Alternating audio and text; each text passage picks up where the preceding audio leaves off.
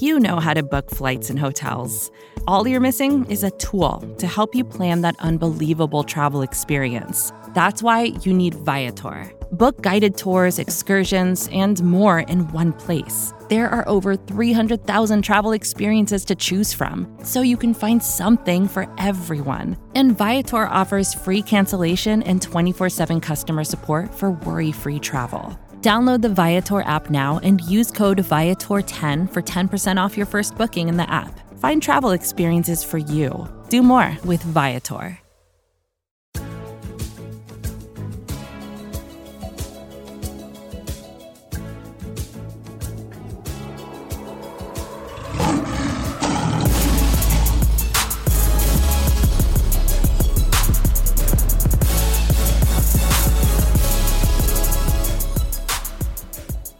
Welcome to the Midweek Mailbag here on Pride of Detroit Podcast Network, we'll call it.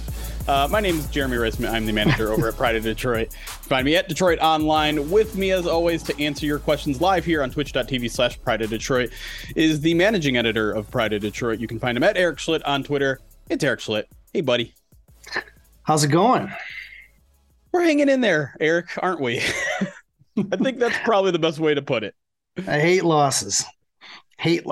They're rough, and when it comes like that week did, where I don't know, it's not that a win was necessarily expected, but you came into that game almost more worried about the offense just because of all the injuries, and you're like, we know the defense is bad, we know the Seahawks offense is maybe better than their points per game indicated, but I don't think anyone expected that. I don't think anyone expected the Lions to put up 45 points and never lead in that game, never even tie in that game beyond the 0-0 there. So frustrating game to watch when Jared Goff and TJ Hawkinson and Jamal Williams did everything humanly possible to keep them in that game.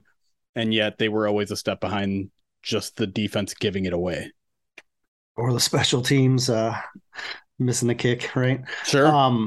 But even the offense, like the offense converted two-point conversions. They essentially erased the special teams mistakes. They did everything humanly possible to keep them in that game, despite everyone else messing it up.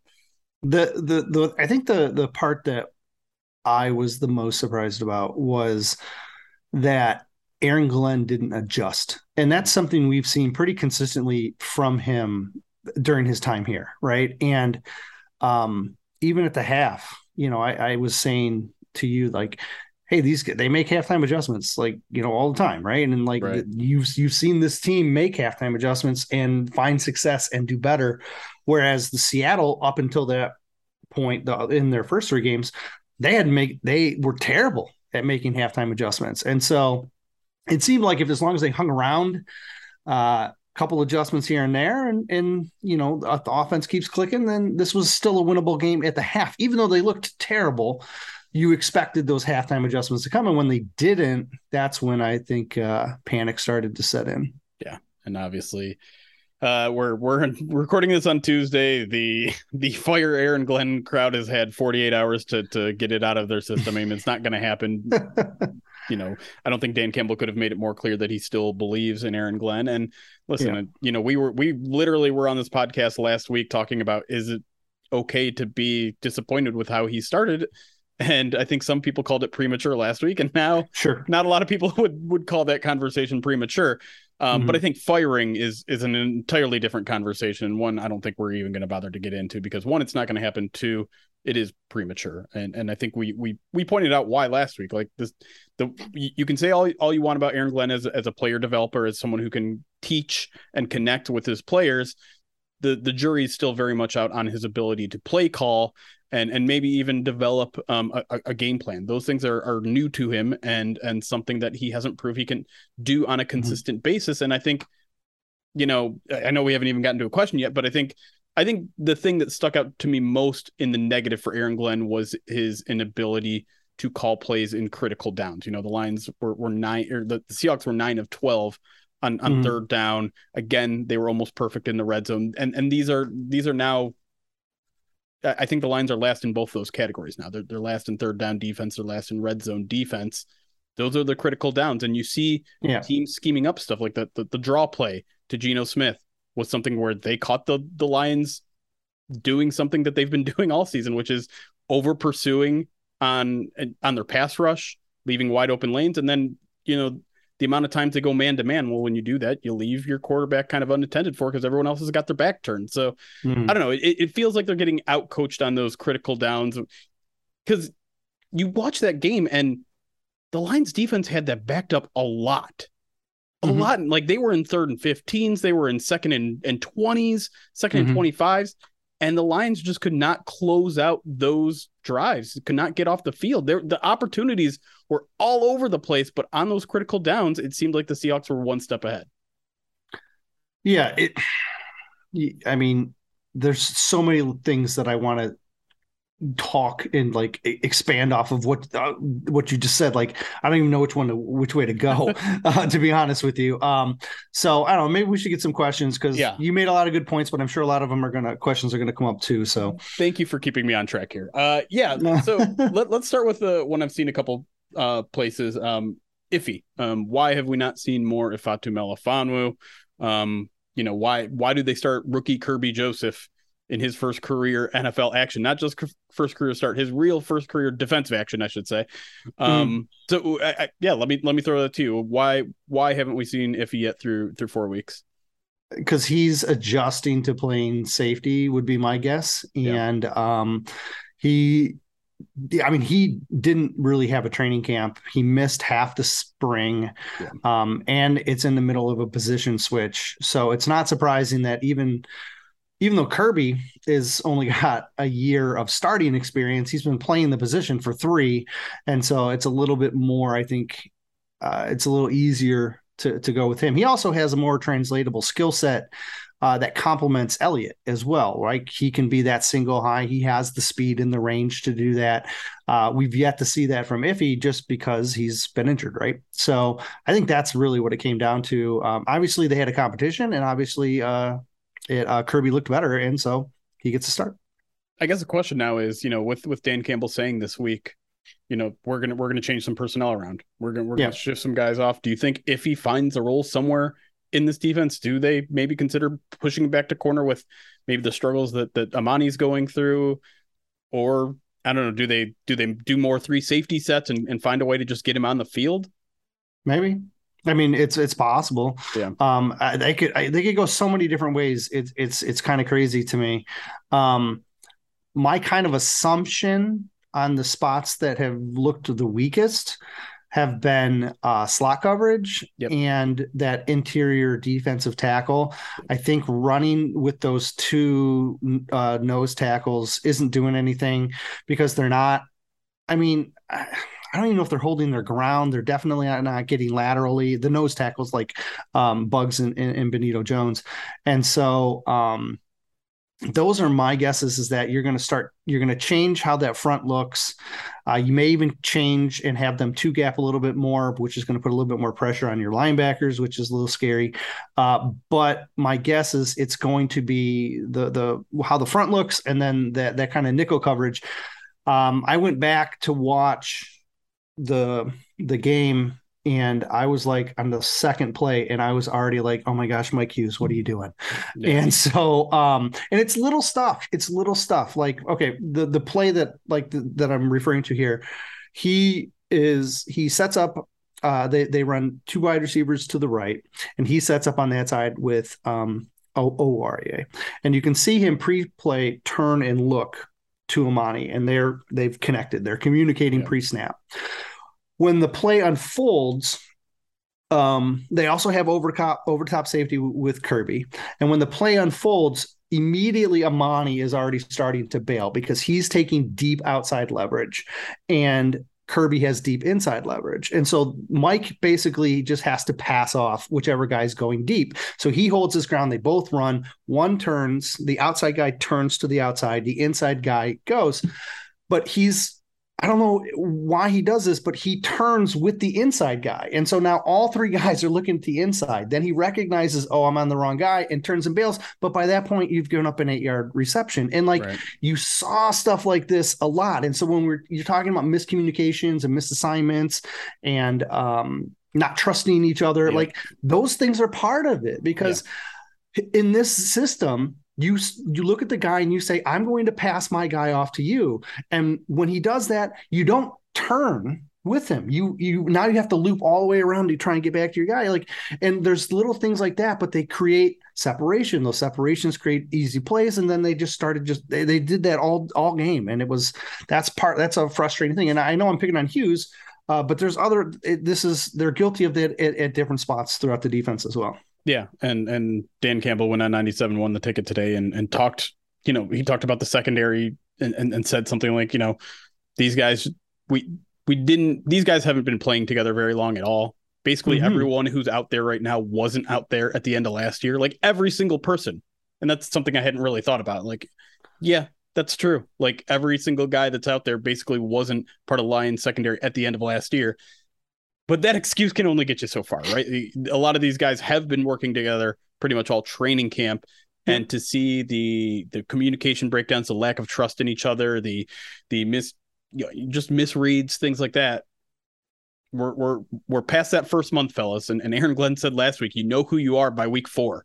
Well, secondary is not looking too good right now, and I think you're right on top of the defensive line stuff as well, and that's why Campbell said it sounds like we're gonna get some Demetrius Taylor this week for the first time. The question is, who does that come at the expense of? And I think everyone is itching for it to be Michael Brockers, and maybe it is, but he's not even out there that much. Right? Yeah. If anything, it's the other nose tackles that are hurting you, right?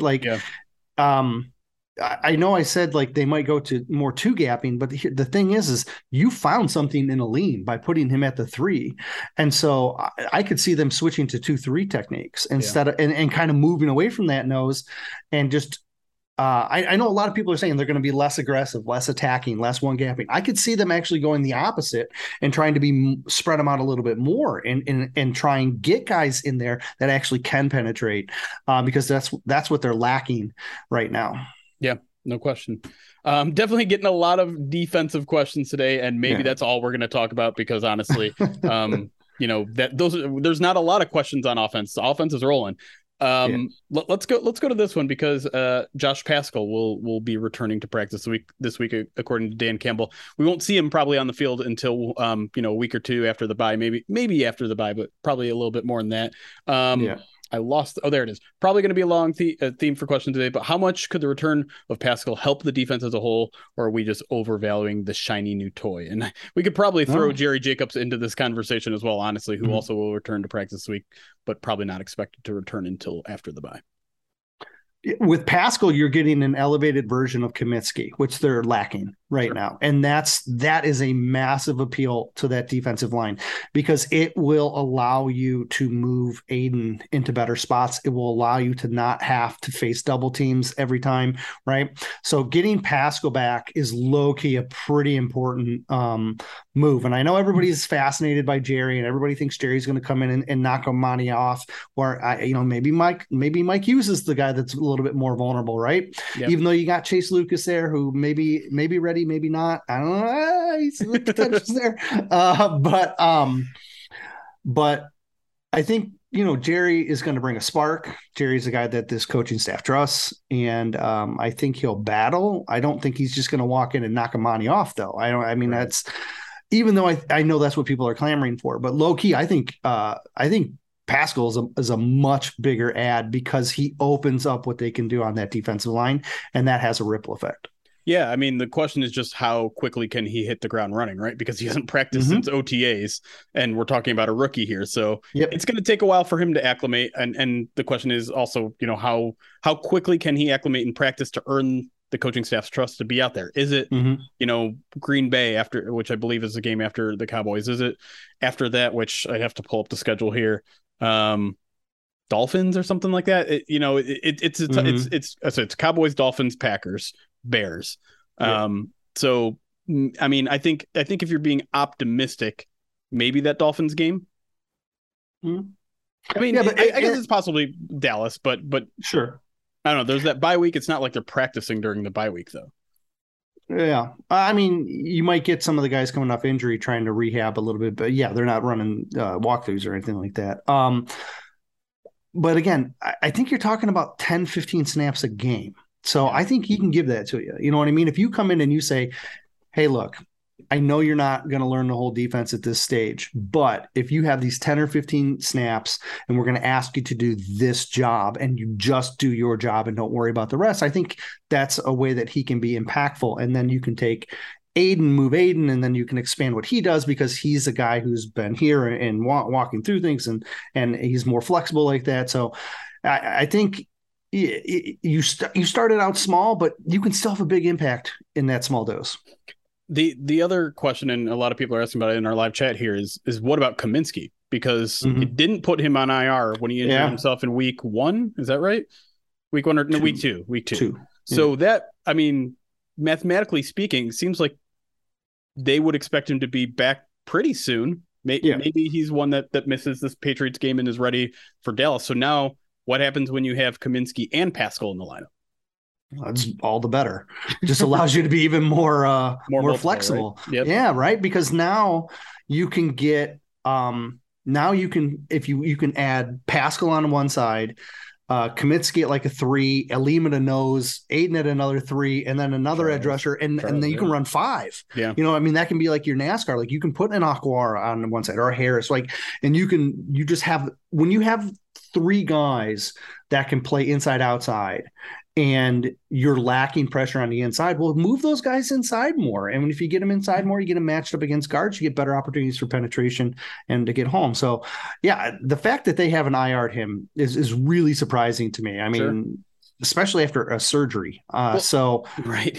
Yeah. Well, yeah, I felt the same way about Jonah, too. And at this point, it seems like maybe it would have made more sense to put IR on Jonah. He's already missed 4 games, and I don't feel like he's probably not going to play this 5th game either, but you listen to him talk and he's saying he thinks he can come back before the bye, but then you also hear him say, yeah, I can't bend my finger yet. And for two people who have recovering hand injuries, we know that's not how that works, right? Like you don't just wake up one day and it's like, oh, I can bend it now and it's fine.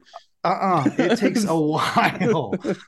And so the fact, that he didn't go on IR, that was a bit surprising to me as well. Now, I mean, look, there are new IR rules where you can only return 8 players from IR, but look, they've as far as IR goes, you've only got 3 guys on IR, and who knows if Vitai's coming back? Who knows if Levi's coming back? So, Tracy's not. So, Kramer is really your only guy that's going to take one of those 8 spots. So it does seem a little bit unusual to not IR either of those guys but that tells you that they're anticipating that they're back, maybe by that Dallas game, maybe by the Dolphins game. I feel like this roster could be completely different by the Dolphins game. Right. While we're kind of on the topic of these injured guys that are on reserve lists, a couple of people asking about JMO. Yeah. Because Dan Campbell talked about a bunch of these guys on IR or, PUP or whatever. JMO was kind of left off that conversation for whatever reason. And I think some fans are now concerned that he's not as close to returning as maybe they thought. We've seen videos of him highlight, on the practice field cutting, and you and I even saw him doing some of that on the field on Sunday. So I guess what's your read on that? Do you think maybe we should temper expectations and maybe we don't see him till after Thanksgiving? This is a very open coaching staff. Yeah. At the same time, some of the messages we've been getting from them the last couple of weeks have made me pause a little bit. You know what I mean? Yeah. Because Dave Fitt basically came out and was like, I'm not worried about Seibert. He's going to be fine. He's going to play. Everything's great. He's going to be out there today. And then he's like, no practice, no game. Right. And it's like, oh, okay. So Dave Fitt lies. And no, I'm just kidding. No, but I mean, I don't know if it's just them looking glass half full, or if it's, I wasn't asked directly, so I'm not going to answer that directly. And if you read his answer on the JMO question, he was like, well, I think Kabinda's ahead of those 3 guys that you mentioned. Right. So he kind of skirted past actually addressing it. And I think that might have been purposeful because honestly, they may not want to let anybody else know like when James was coming back, or maybe he's not as far along. They don't want to rile people up. It's hard, but I think until Campbell gets a question of, tell me where Jameson Williams is, I don't think you're going to get a direct answer. Dan Campbell does not lie very often in front of the podium. In fact, sometimes he reveals too much. Yes. But I think you're absolutely on point that he sometimes purposefully omits things, because sometimes he'll list guys before Wednesday press conference before practice. He starts listing guys that aren't going to be at practice. And then he just omits one like glaring one. It's just like, oh, Aiden Hutchinson isn't here. Why didn't you tell us about that? Well, now we're not going to talk to Dan Campbell until Friday. Friday. So, yep. And so I feel like I think you're right. I think he plays some of those games. And I'm also, when it comes to JMO, I am not that, like, for some reason, even though he didn't make it sound great on Monday, I feel like, maybe there is something at play here, because I don't think they're going to activate him this week in terms of getting him to practice. I don't think he'll return to practice until after the bye week, maybe a little bit afterwards, but I think he is pretty close. And I think they do want to get him. I don't think this is a case where it's like, oh, we're not going to see Jameson Williams in his rookie year. They decided that behind the scenes and they're just not telling anybody. I think they want to see him out there. And I know there's also the kind of this other narrative among the fans, like, well, do we need Jameson Williams? This team's putting up 35 points a game. Like, how much higher is the ceiling? How much, and let's answer that question. Like, what does Jameson Williams bring to this offense that is already number one in the league in scoring? It's just going to stretch the defense further out, right? Like, I don't know how many you're not going to have like 3-and-out problems a lot. You're going to also run into defenses that are better than the last couple that we've seen. So you're going to need a guy like him if you're going to, so he just you just want more. You want everything at your disposal that you can get. And if he doesn't catch a ball, he still may clear out like 2-3 guys because he's running a deep route that they have to adjust for. And so, Adam, I know they can do it without, but do it with them too. Like, put up 45 on a better defense with the Jameson Williams, right? So I mean, you got to imagine it not only clears up the middle of the field for guys like Amon-Ra, for guys like TJ, who, credit to Ben Johnson, is already finding ways to get those guys open anyways. And credit to those guys. I don't want to take away from their individual performances, but you have to imagine it eventually, if he starts beating teams over the top, well, suddenly they're going to be in a too high shell for the rest of the game. And then you feed your running game, and that gets even better. I think Swift is pretty good at getting yards above expectations, right? We saw that chart today. Did you see that one? I did, where he's like, everybody's here, and he's like all the way up there. Yeah, it's like the Aaron Donald pass rush chart where he's just like in a completely different era of everyone else. But like, hell, apparently Jamal Williams can also get a lot of yards after contact, because he surprised me on Sunday in a very good way. That run that he had for a touchdown, the second one, the one where he went right, cut loose, he wasn't touched. The blocking was so good, he wasn't touched for 12 yards. And then the defender didn't touch him, he touched the defender, and then he wasn't touched again. Like, he literally the only contact he had was him putting his hand into the mask of that guy and putting him on the ground. I was like, holy Jesus. Like, it was just I want to see more running. I just do, because like, there's so much more that comes from being able to run the ball, and you've got to keep this defense off the field as much as possible. And if you can control the ball in addition to putting up 35, 45, 55 points, whatever they're going to end up doing, like, that's all the better. Yeah. All right. We're going to take a break here. When we come back, answering more of your questions live here on twitch.tv/Pride of Detroit if you want to join us every Tuesday afternoon. But we'll be right back answering more Lions questions here on the Pride of Detroit Midweek Mailbag.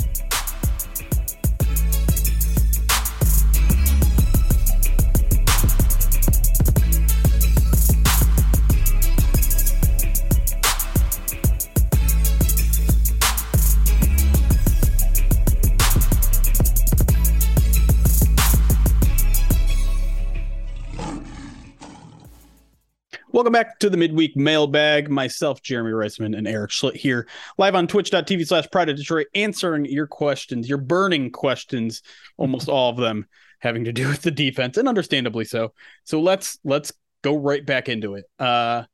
We mentioned some of the changes that we might expect on really the defensive front. Let's talk a little bit more about the secondary there, because I feel like we brushed over it a little bit. We know Amani's struggling. We know Kirby's was in there for the first time. We talked a little about Iffy, but do you think there are other guys there in the back seven, maybe specifically at in the secondary, that could have an opportunity come Patriots week? Yeah, I really think Okuda's safe, Elliott's safe, and it sure seems like they're ready to start investing in Kirby, which means that leaves Oruwariye and Hughes the most vulnerable. I don't think they're going to change Malcolm Rodriguez's role. It would be a little surprising if they changed Anzalone's role, but I would not rule it out. Anzalone had a tough game, so I do think Anzalone, Hughes, Oruwariye could all be. I mean, they could all be in there, or they could all be potentially vulnerable. The linebacker issue is interesting to me because, you know, the thing that Dan Campbell keeps saying over and over again, that the problem with the team right now is that they're not, you know, one player is not doing his job, and that's creating a snowball effect where someone is trying to compensate, and it's building mistrust between players, and then everyone is losing confidence. Anzalone doesn't strike me as that kind of guy. He strikes me as a guy who's mostly sound in his assignments, which means I don't think he's talking about him, even though Anzalone isn't playing particularly. I mean, they put that guy in front of the podium because they love him, because I think the coaching staff trusts a guy like Anzalone over pretty much everyone else. But at the same time, they're still doing a lot of interesting linebacker rotation that kind of like we didn't see Derek Barnes for 2 weeks, and then suddenly he gets 20, 30 snaps or whatever it was on Sunday. So Ward is all over the place, I think, with his snap distribution. So I'm not sure where they're going there. My idea on what their plan is that you've got Anzalone's the Mike, Rodrigo's the Will. Yeah. And then when one of those two guys in their base set is not available, Barnes is the next guy up. When you want a sub package guy, that's when you go to Board. And that's kind of like what it's looked like to me. Like when Malcolm had to exit, it was Barnes that came in to fill in for him, not Board, right? Because I think he gives them more what they want in their base set. Now, with the base set changing, who knows where they want to go with this, right?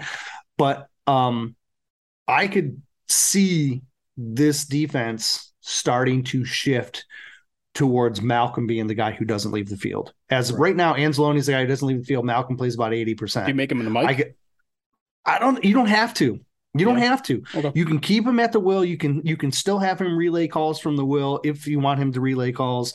You can, but I wouldn't be surprised if they started to scale Anzalone back a little bit. The problem is that you would like Barnes, and Barnes seems like that guy to step up. But is he ready? Is he performing? Is he doing? Who knows? I'm not seeing it. Right? Yeah. Like I said, he has to earn it. You can't just do it. He has to earn it. And Board seems like a sub package guy right now. Right. And I need to go back and rewatch a couple of his snaps, but I thought he lost contain on one of those end of runs, right? Yep. The game sealer, pretty much. Right. And so like when they went, so it was interesting to like how they're approaching it. I actually am not sure if they're going to change it up too much. I do think they might scale, like I said, switch how they're scaling the guys. Sure. But you can see, like, just even on the first play of the game, if you just rewatch the first play of the game, Malcolm takes his guy into coverage and he runs him up and he's completely taken out. And then Anzalone bites on the run, and then he's late to get out to his coverage to the tight end. Now, it was a misaligned like formation and stuff. They had a tight end in the backfield and everything, but like Anzalone's job's a little bit harder. Right. So I don't necessarily think Malcolm's going to, step into that job. Malcolm's great where he is. Right. But can Barnes make that a better decision in that situation? I don't know.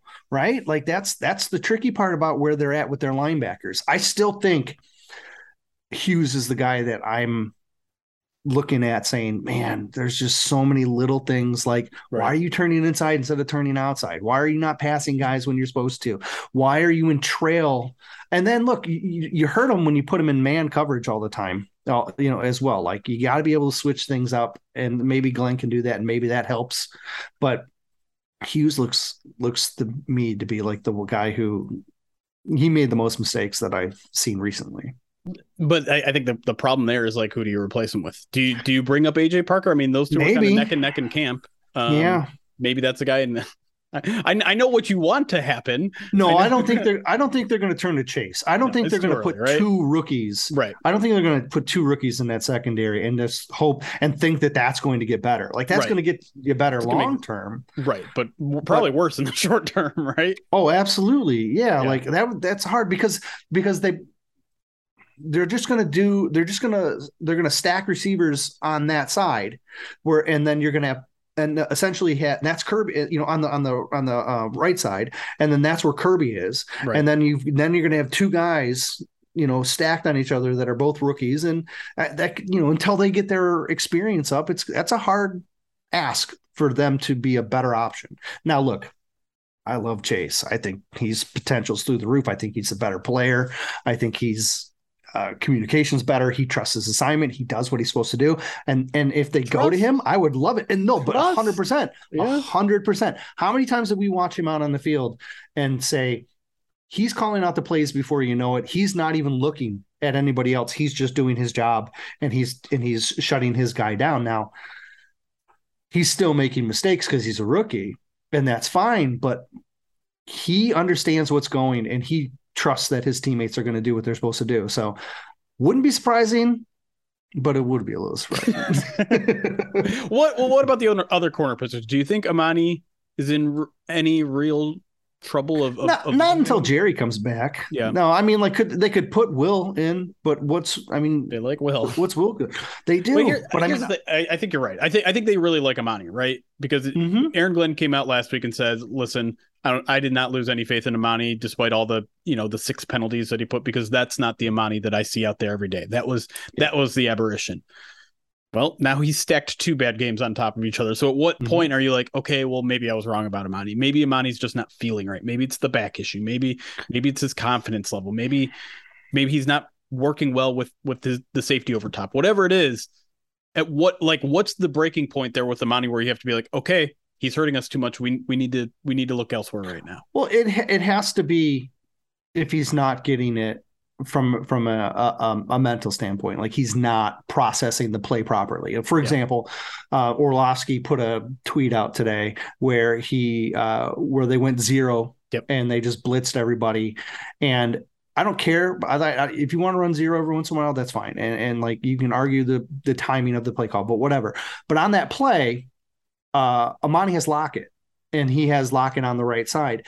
Amani needs to be inside coverage. With 0 like that, you have to be inside. Yeah. And he wasn't. He was outside, and he gave Lockett the inside run, and with no safety over the middle, that was an easy throw for them to make. And so either Amani thought he had safety help and he didn't, which is a potential problem, right? Which is a thing that if he's not getting that, that's a problem, right?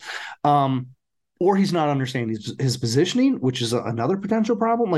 Or maybe he just made a mistake like that, and then that's correctable. But like, if he's not understanding the assignment, or if he's not positioning himself properly, those are concerning. It's hard for us to understand because what the defensive play call is.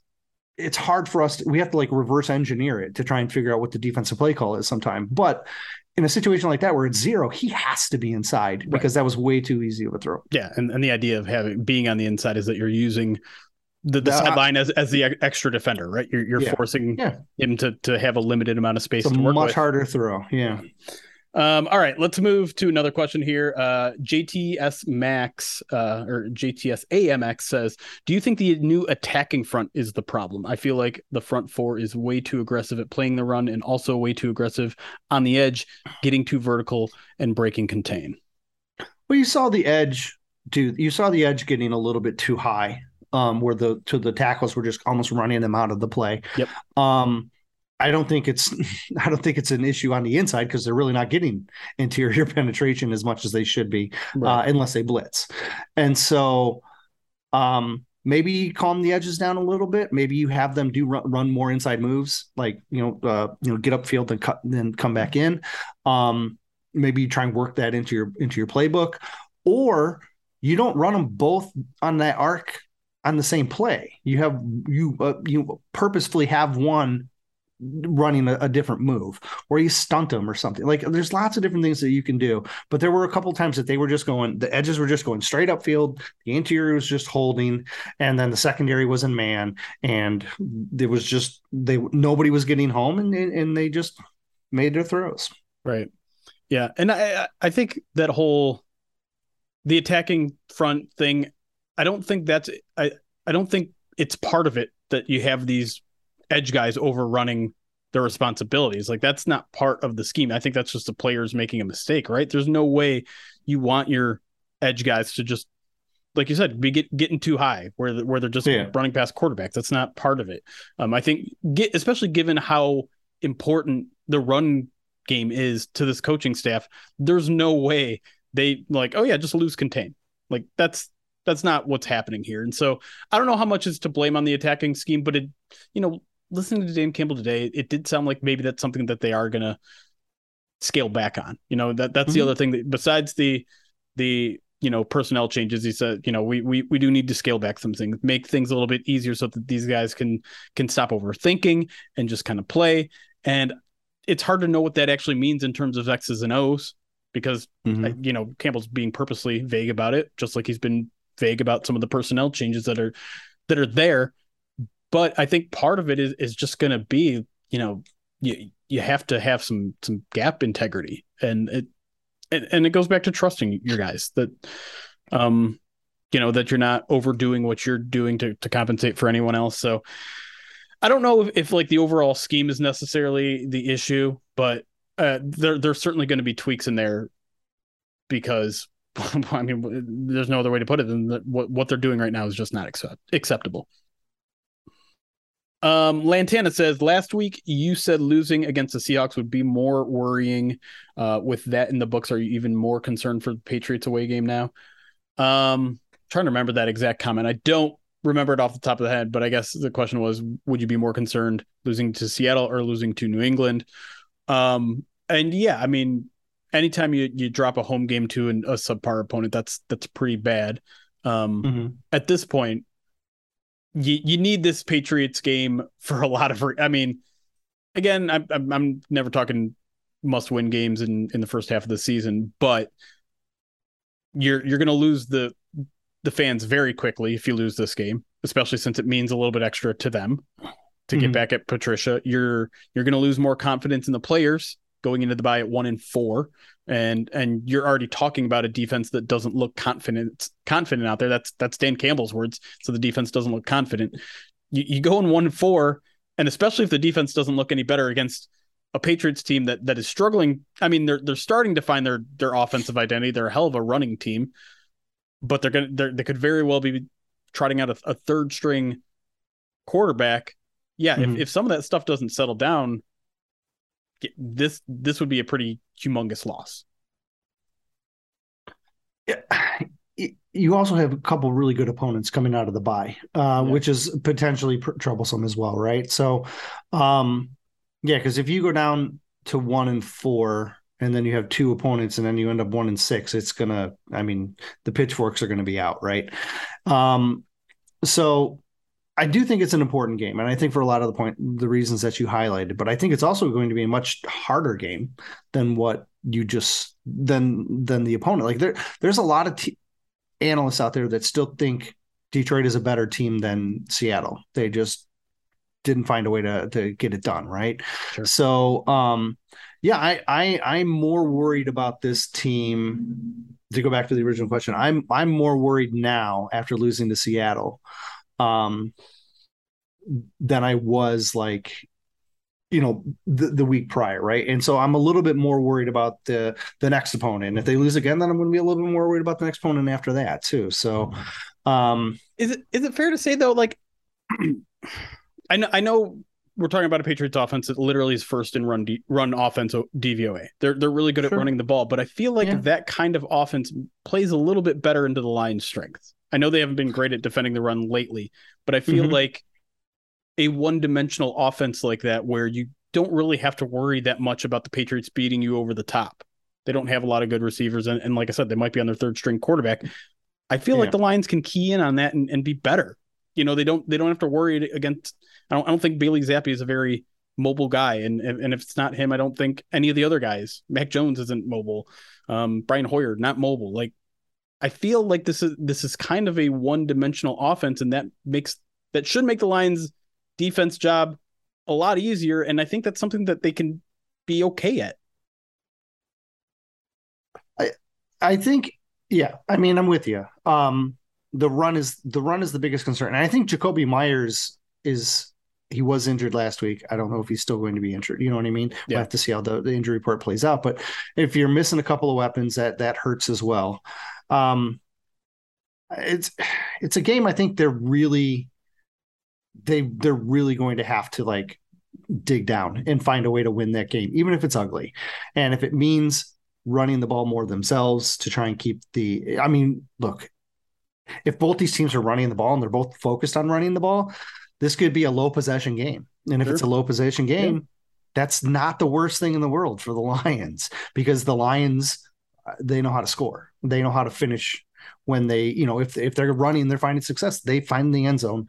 And so low possession, find scores, walk away. Yeah. And as Garrettson points out in our chat, like this is a unique challenge in that they finally are going up against an offense that doesn't have like this crazy duo of really good receivers. And they have a couple of good tight ends. That's the thing they're going to have to be real sharp about. They weren't very good about it. Yeah, exactly. The Seahawks, they were not great at it. Yeah.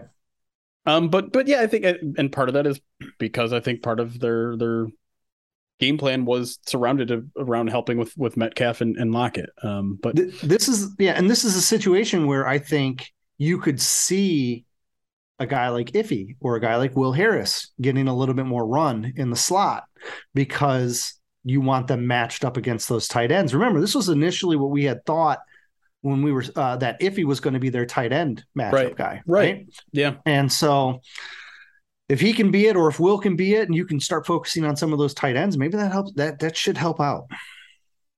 All right. Last one before we go here. Interesting question here. Logan Stenberg this Sunday. And I bring this up because interesting moment towards the end of last game when Evan Brown goes down with that injury. Yeah. We see not Logan Stenberg step in, but is it Awosika? Is that right? I believe so. Awosika. Yep. He steps in at right guard. So one, what do you make of that? Two, if Evan Brown can't go, what do the Lions do? Yeah, I mean, the initial thought that we had in the press box was it's got to be because they're in a pass pro situation, right? And then when you look back at this game, so if you think, hey, if they want to be more pass oriented, maybe they go back to him again if Evan can't go. But at the same time, it's not like their pass pro on the inside was working really good last week to begin with. True. And if you're, and Logan can just bully people. So I still would lean towards playing Logan, because I am of the mindset of, I want to run the ball. I want to control the clock. And so I would personally replace Logan in if Evan Brown's not able to go. Now, Brown said he was in the locker room. Brown said he was going to be okay. So he wasn't overly worried, and he hung around like all the way till the end too. It's usually if you're hurt and you're hurt, you bounce out of that locker room pretty quick. Quintez Cephas, right? Sure. That's why I almost bowled him over trying to get to the locker room when he was trying to exit. Yeah. So the fact that he was hanging around, that's a pretty good sign that I think he might be all right. But I would go with Stenberg. And to be clear, this is what Dan Campbell said about Evan Brown on Monday. He says he's got an ankle. I don't think it's long term, but it's day to day. We'll see where it is. So I don't know. Part of me sees that and like, okay, well, it's not a high ankle sprain, Yeah. but it might still be an ankle sprain, which Sure. I mean, that's what Amr and Ra is dealing with. That's what I think Swift and Shark and like all those guys. So wouldn't surprise me if Brown misses a game or two. But I don't know. Like I'm with you that I think Awosika made more sense in that situation because it was a late game and they were going to throw on every down. But I'm not sure there's not more to that as well. And so that'll be something I keep an eye on this week at practice. So Lions retake the field on Wednesday. We'll have all that on prideofdetroit.com. We'll have our preview podcast Thursday here on twitch.tv/prideofdetroit. It'll be up on our podcast feed Friday. But until then, I think we're going to close things out here. Eric, thank you for joining me as always. We'll be back again next Tuesday around this time, 1 p.m.-ish is what we're going to try to aim for going forward. Thank you for everyone in our live audience. Thank you for everyone that is listening at home and everyone who gives reviews to the podcast. Very much appreciate all that. But until next time, it's chaos. Be kind.